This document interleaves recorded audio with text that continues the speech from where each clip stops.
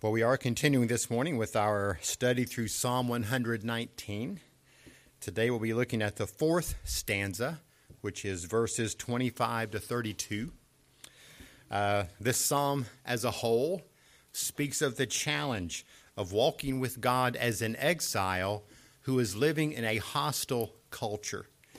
And it shows us how to walk that difficult path with dependence on the Lord Himself, especially with His Word as our guide. The psalm begins in the first stanza and very first verse telling us that there is a blessing for those who walk in the law of the Lord and observe His testimonies. We're promised blessing from the very beginning if we do that. In the second stanza, we are told that if we're going to keep our way pure in that kind of culture, then we are going to have to keep it according to His Word. We are told in the third stanza that the way to endure hostility that is directed toward believers is to consider the testimonies of God as our delight and as our counselors. Well, now in this fourth stanza, we get a look at what living in a culture that is hostile to the gospel, what that does to our soul. So these verses especially deal with the internal struggles that we have as believers. So let me read Psalm 119, 25 to 32. My soul cleaves to the dust. Revive me according to your word. I have told of my ways, and you have answered me. Teach me your statutes. Make me understand the way of your precepts, so I will meditate on your wonders. My soul weeps because of grief. Strengthen me according to your word. Remove the false way from me, and graciously grant me your law. I've chosen the faithful way. I have placed your ordinances before me. I cling to your testimonies. O Lord, do not put me to shame. I shall run the way of your commandments, for you will enlarge my heart. These verses begin with two laments. The first one begins in verse 25 when he says, my soul clings to the dust. The second one begins in verse 28 when he says, my soul weeps because of grief. So verses 25 to 29 deal with the great sorrows that believers deal with in this life and how to go to the Lord with those sorrows. Then in verses 30 to 32, the psalmist talks about what took place in his life when the Lord revived his soul. So in our first main point, we see this. The sorrows of life can cause believers to feel despondent, and they must take the deep pain of their soul to the Lord for help. One of the most common types of psalms are the psalms of lament. We actually started the service this morning reading one from Psalm 77. And in lament, the psalmist speaks of pain, disappointment, disillusionment, frustration, anger, grief, all these things that he is feeling that are going happening on the inside. And those are things that we all feel at different times. That's why the Psalms of Lament are so helpful to us. In those Psalms, the Lord gives us the help we need to verbalize how we feel to the Lord. They help us to see how we can come to God when we are cast down and get the help that we need when we're in that situation. Well, the first thing we see communicated very clearly in this psalm is this, is that no matter how great the pain may be honest with the Lord about what is going on. Be honest with the Lord about what's going on. Sometimes I think we get the feeling that maybe it's not really good to be honest with God. But that's one of the first things that Psalms of Lament teach us. We can take those feelings of deep pain, frustration, grief to the Lord in prayer. And these kinds of psalms invite us to do just that. This stanza begins, like I said, with the psalmist confessing, my soul cleaves to the dust. Well, the soul of man is the inner man. It's the deepest part of who we are. Cleaves to the dust means that it feels like his very soul was like glued to the dirt. He is greatly cast down. He can't see how things are going to get any better. He knows he's in a bad way. He cannot see how he can raise himself up. And the psalmist is honest with the fact that he feels hopeless. The second lament in these verses, as I mentioned earlier, begins in verse 27, where he says, "My soul weeps because of grief." That's verse 28. "My soul weeps because of grief." So his soul was dissolving in tears. Quote from Charles Spurgeon on this. He says, "Heaviness of heart is a killing thing. And when it abounds, it threatens to turn life into a long death, in which a man seems to drop away in a perpetual drip of grief." One of the things that, if you know much about Charles Spurgeon's life, one of the things that he dealt with personally on a regular basis was depression. And as he writes in his commentary on these verses, you can see that he knows very well what it was like to have your soul cleave to the dust. He knew what it was like to have his soul weep because of grief. And maybe you do too. For some, it seems to happen on a regular basis. For others, it may be not as frequent, but it's still there. So these prayers of lament are meant to give us a voice, so that no matter how great the pain is, we can be honest with God about what's happening and about what we're feeling. One thing we are not told in these verses is what was causing these feelings of deep sorrow. Well, it's likely one of two things. First, it can be connected with being under conviction of sin. So what we do then is this: if it's sorrow for sin, confess your failure to the Lord. In verse 26, the psalmist says to the Lord, "I have told of my ways, and you answered me," or that could also be translated, "you have heard me." It's a very good possibility that the thing that was causing the psalmist to say his soul was cleaving to the dust is conviction for sin.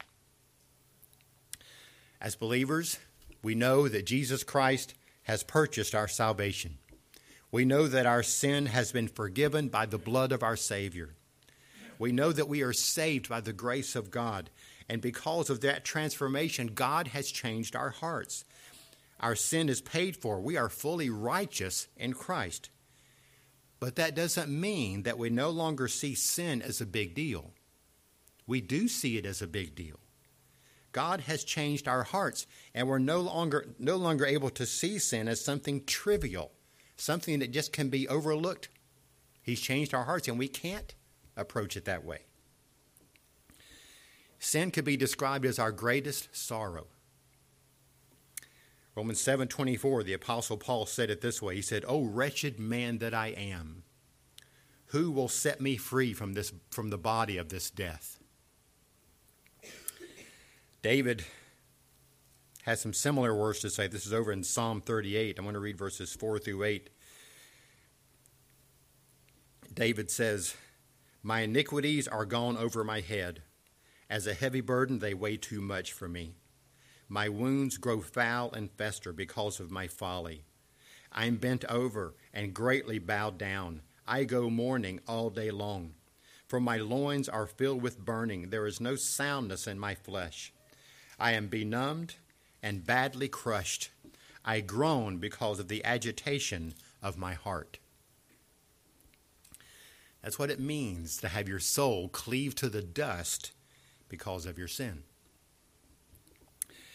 Conviction of sin is something that can be very painful when it happens, very difficult, but at the same time, it's a blessed pain. It presses us to confess our sin to the Lord. It presses us to be fully honest and tell of our ways to the Lord, like the psalmist says here. He is the one who can forgive. He is the one who can give true hope in the midst of great failure. But this feeling here of being so despondent and full of sorrow may have to do with heartbreaking circumstances. That's the other possibility here, and a good chance that two things I'm talking about here are connected. We live in a world where sin is just rampant, and that can truly just feel overwhelming at times. So secondly, we see here it is grief. If it is grief over difficult and painful circumstances, talk with the Lord about it. When we see sinful things going on around us, it's hard to just say, oh well, and then just move on. Back in verse 23, in the stanza just before this one, the psalmist spoke of how princes were talking and planning evil things against him. So when we see civil magistrates speaking of things that are evil as if they were good, that grieves our heart. When we see people who are standing for things that are godly and we see them being rejected and lied about, that grieves your heart. When we see people being harmed because of the sin that is rampant around them, that just grieves your heart to see that happen. When we see those who profess to be believers denying the scriptures and causing many to be deceived, that grieves our heart. And in this passage, the Lord encourages us to be honest before him about that deep grief that we may be dealing with. One thing this reminds me of is Asaph's prayer in Psalm 73. Asaph kept seeing people who were wicked, arrogant, people who were mocking the Lord, and he saw how successful they were, how well placed they were, how well they were doing. And he struggled a lot with that. He was trying to seek the Lord. He was trying to live a godly life, but it didn't seem to make any difference. The wicked were the ones who were doing well. They always seemed to have the upper hand. They were the ones who were being successful in the culture. And so when Asaph saw this, he said that his heart was embittered within him. He was pierced within. But he continued to take his deep grief to the Lord. And that psalm is an expression of how he did that. And the fact that he did this was a real testimony of God's work in his life. Same is true in these verses here in Psalm 119. Charles Bridges makes this observation, quote this on your outline. He says, "Never perhaps are their graces more lively or the ground of their assurance more clear than in these seasons of sorrow. They complain indeed of the diversified power of indwelling sin, but their very complaints are the evidence of the mighty working of indwelling grace." It would be easy when we're overcome with grief and feeling deeply despondent over life to feel just like giving up.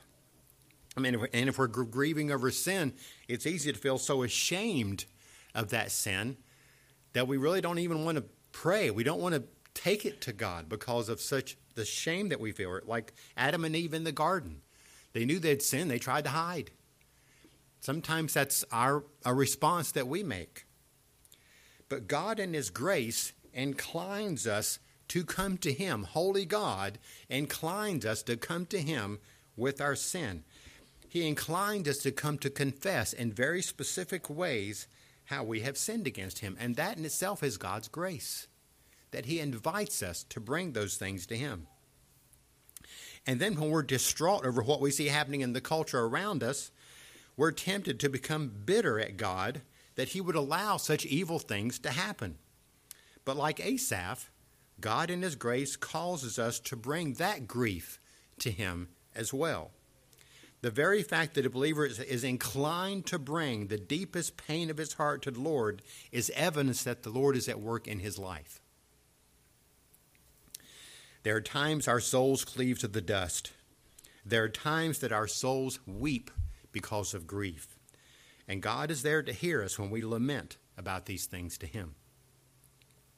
Then the Lord works to address the sorrow that we're feeling. So next we see that he enables us to recognize that the Lord uses his powerful word to bring life, strength, and valuable insight to those who are weak.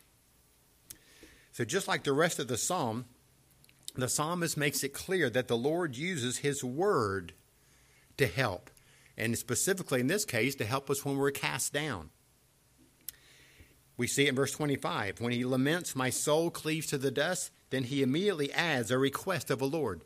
"Revive me according to your word." In other words, I feel lifeless. Please grant me life in accordance to what you've promised in your word. One thing that he might want to think about and may have meditated and thought of, he might think of the situation with Hannah. She was in great sorrow, openly weeping because of her circumstances. She was childless and was desperate before God to be able to have a child. Well, the priest Eli saw what was going on, and this is what he said to her. This is 1 Samuel chapter 1, 17 and 18. Eli answered and said to Hannah, "Go in peace, and may the God of Israel grant your petition that you have asked of him." She said, "Let your maidservant find favor in your sight." So the woman went her way and ate, and her face was no longer sad. So the Lord used the words of the priest to revive her heart, and she was no longer sad. Even though the psalmist here is deeply discouraged, the Lord has given him the faith to trust in the Lord himself to revive him. We see the same thing in verse 26. "I have told of my ways, and you have answered me, or you have heard me. Teach me your statutes." So the psalmist was honest with the Lord about what was going on. He was honest and open about his sin. He was honest and open about the great discouragement that he was seeing in circumstances. And the Lord heard his prayer. This in itself would give the psalmist great relief to know that God was listening and God actually heard. He was able to be honest with holy God and know his prayers were actually being heard. Every Christian has that confidence. Then he follows up by asking the Lord, "Teach me your statutes." Teach me. He knows the answer to this problem is to have a greater knowledge of God himself, and he's going to get that knowledge through the statutes of the Word of God. He follows this up with similar words in verses 27 and 28. "Make me understand the way of your precepts, so I will meditate on your wonders. My soul weeps because of grief. Strengthen me according to your word." Again, the Lord has given him faith that it's in the Scriptures that he can find the help he needs for these really dark times in his life. And so he asks for further understanding of God's precepts. He's not content with just knowing how the verses read. He wants to understand them deeply.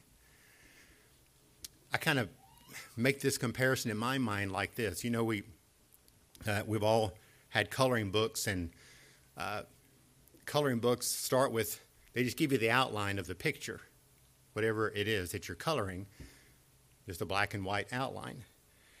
Well, I think what the psalmist is praying here and saying, well, it's good to have the picture, but I want to see the colors. Actually, I want to see it in 3D. I don't want to just know what the outline is. I want to see the wonders of what is in your word. I want to understand the depth of what is in your statutes, your testimonies, your ordinances.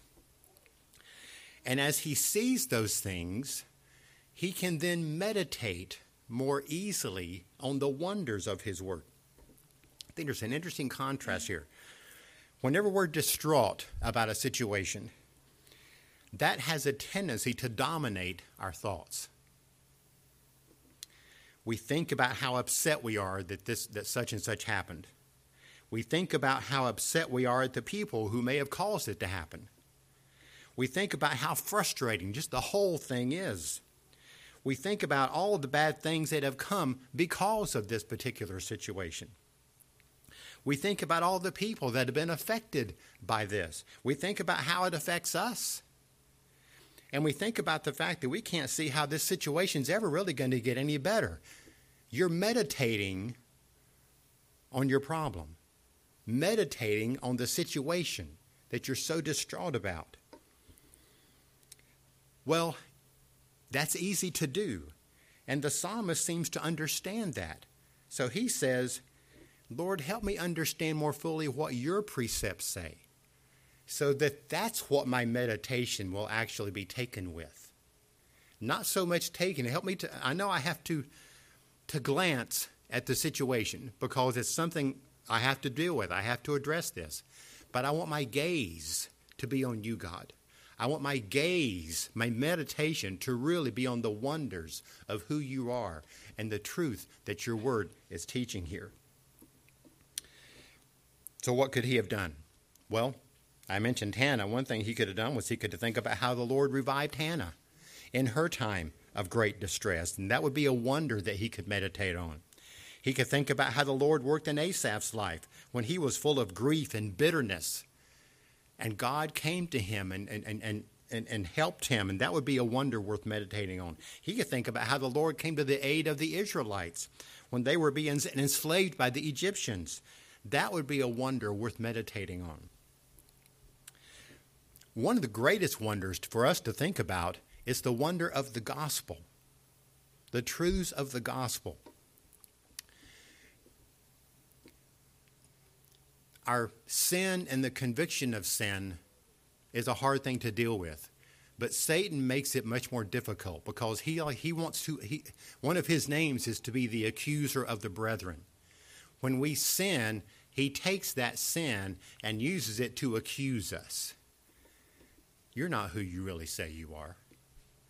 What would people think if they saw what was just in your mind, if they saw what you just did? Could you even be a Christian for doing those kind of things? Satan takes our sins and starts to accuse us with them. How can you turn that around on him? You can think about the wonders of the gospel. How do you start? First, you start this and say, Satan, you're right. Everything that you're accusing me of is exactly true. I sinned, and it's bad. I deserve judgment. Just like you say I deserve it. I deserve judgment. That's what I deserve.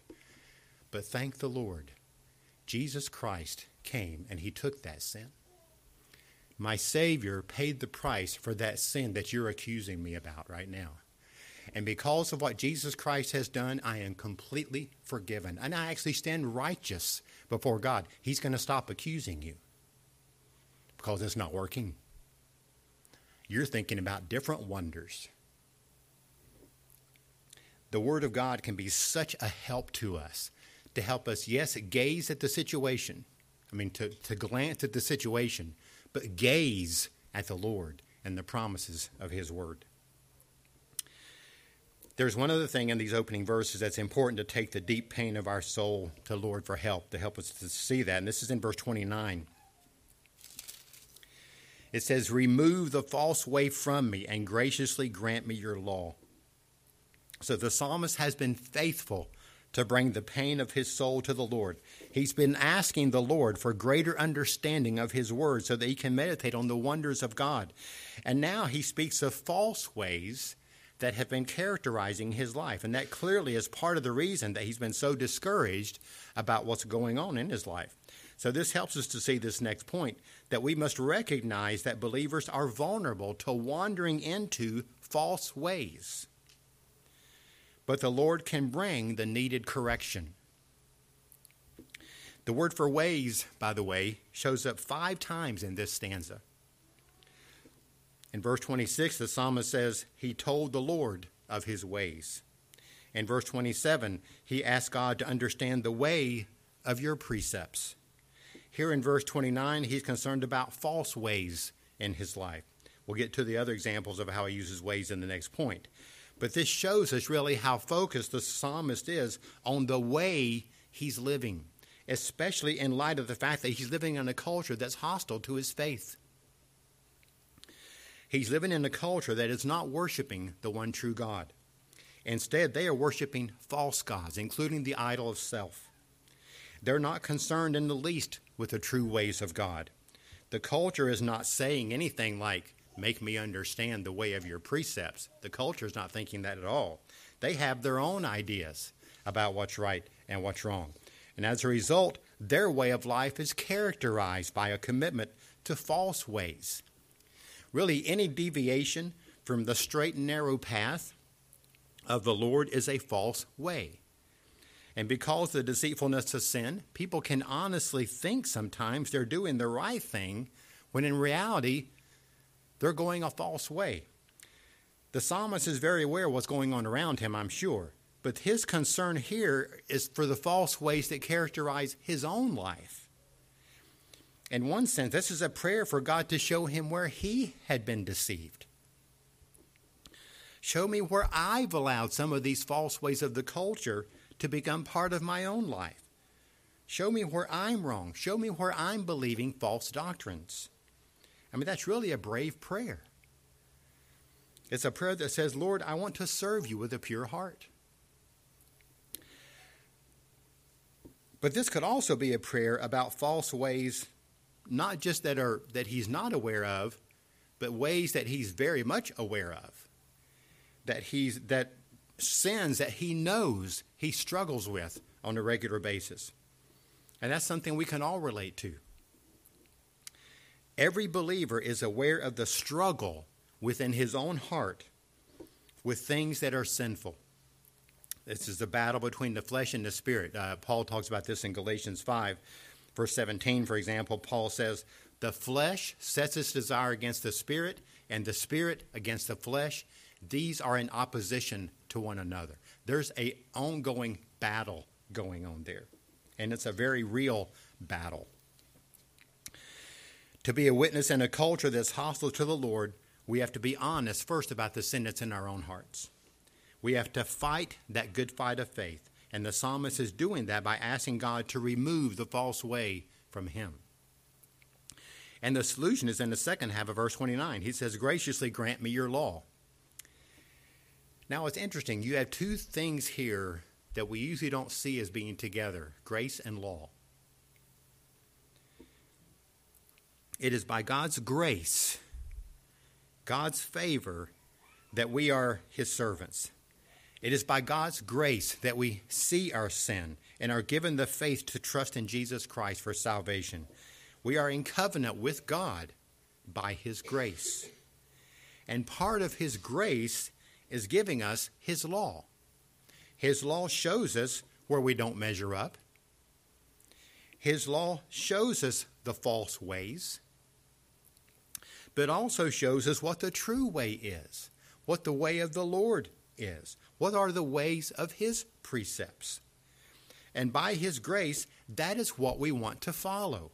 We want to follow those standards. We know we can never be righteous enough by those standards in order to measure up to God's holy righteousness. We know that we are only righteous by faith in Jesus Christ. We know that's true. And thankfully, he's given us a desire to walk that out. To live in a way that we can actually say, remove the false way from me and graciously grant me your law in its place. So after being honest with God about the pain, about the struggle, about the grief that he was dealing with, we see in the last three verses what the Lord led the psalmist to do. Verses 30 to 32 say, I have chosen the faithful way. I have placed your ordinances before me. I cling to your testimonies. O Lord, do not put me to shame. I shall run the way of your commandments, for you will enlarge my heart. So we see in these verses our second main point. As the Lord revives the soul, believers are enabled to persevere through the sin and sorrow. So the psalmist prayed in verse 25 for the Lord to revive his heart as his soul was cleaving to the dust, and God did that. So we see three commitments the Lord enabled him to make. First, he shows us that by God's grace, believers reject the false way and choose the way of truth. Reject one and choose the way of truth. The psalmist has just admitted to the Lord that there are false ways in his life. He knows that. There were sins he knew that needed to be dealt with, and he asked the Lord to remove them.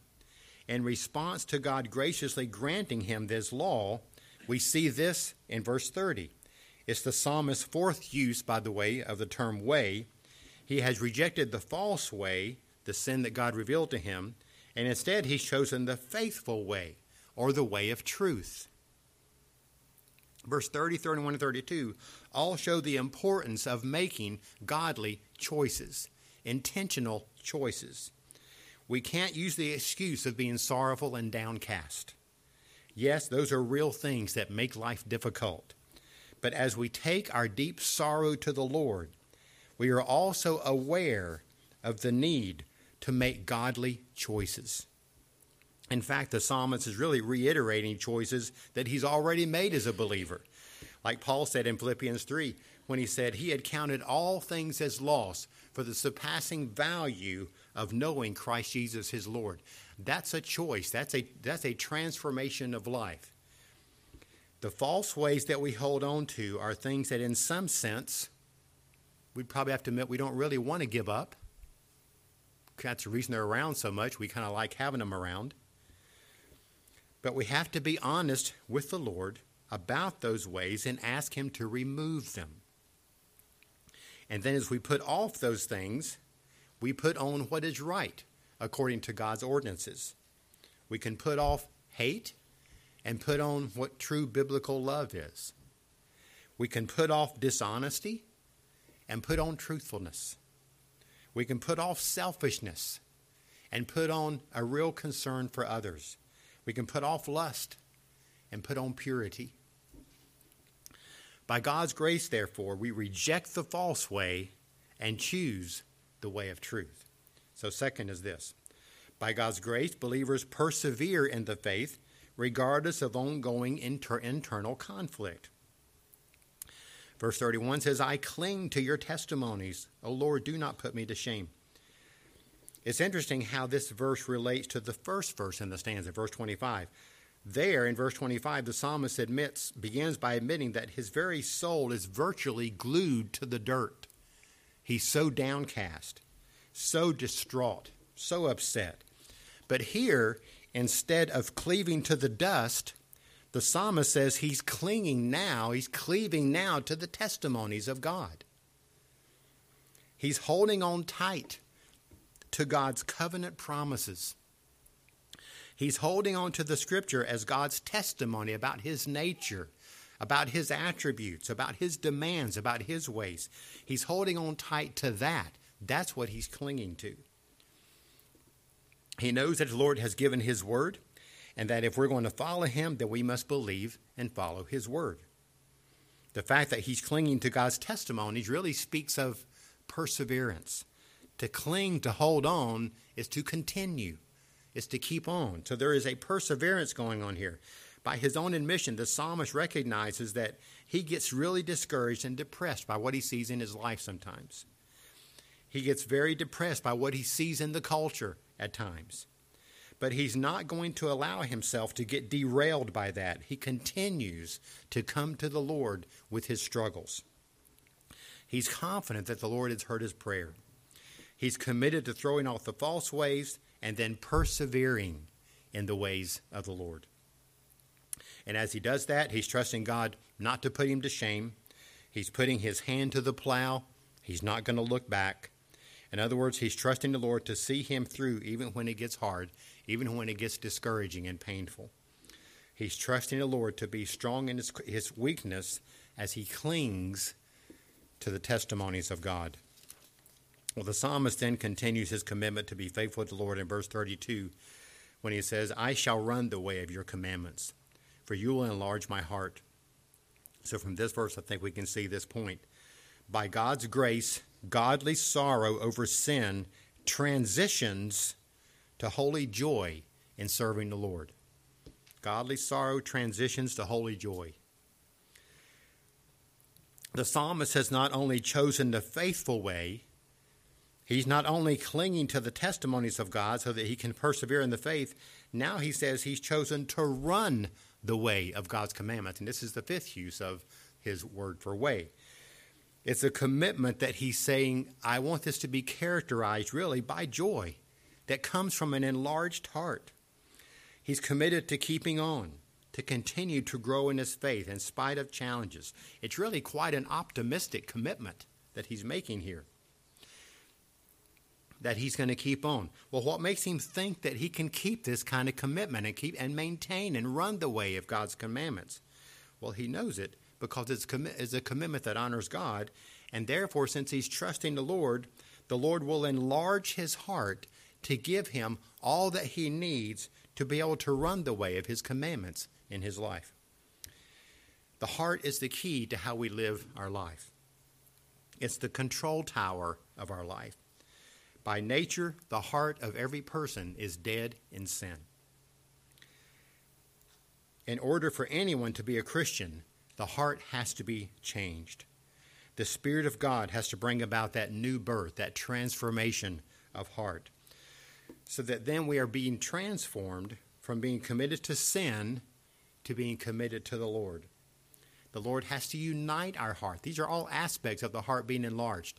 The Lord has to unite our heart, bring in all the loose ends so that we are focused on Him. And the Lord is the one who must encourage our heart. That's when we can take our discouragement to Him. He's the one who gives us encouragement. He's the one who strengthens the heart. And as God in His grace does that for His servants, then as the Lord enlarges the heart in these ways, we're able to persevere in faith with joy of the Lord, even in the midst of pain and struggle. It's really quite amazing to see the change from verse 25 to verse 32.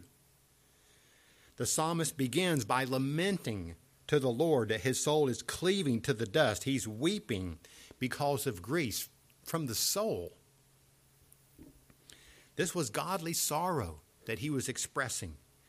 And the Lord took that godly sorrow as expressed by His servant and ministered to him, changed him, revived his soul, enlarged his heart, enabling him to run his race with a persevering faith. He takes that prayer of lament and transforms it to a prayer of holy joy in serving the Lord. Lord, once again, we thank You for Your word. We thank You for the way that You speak to us in ways that we can relate to.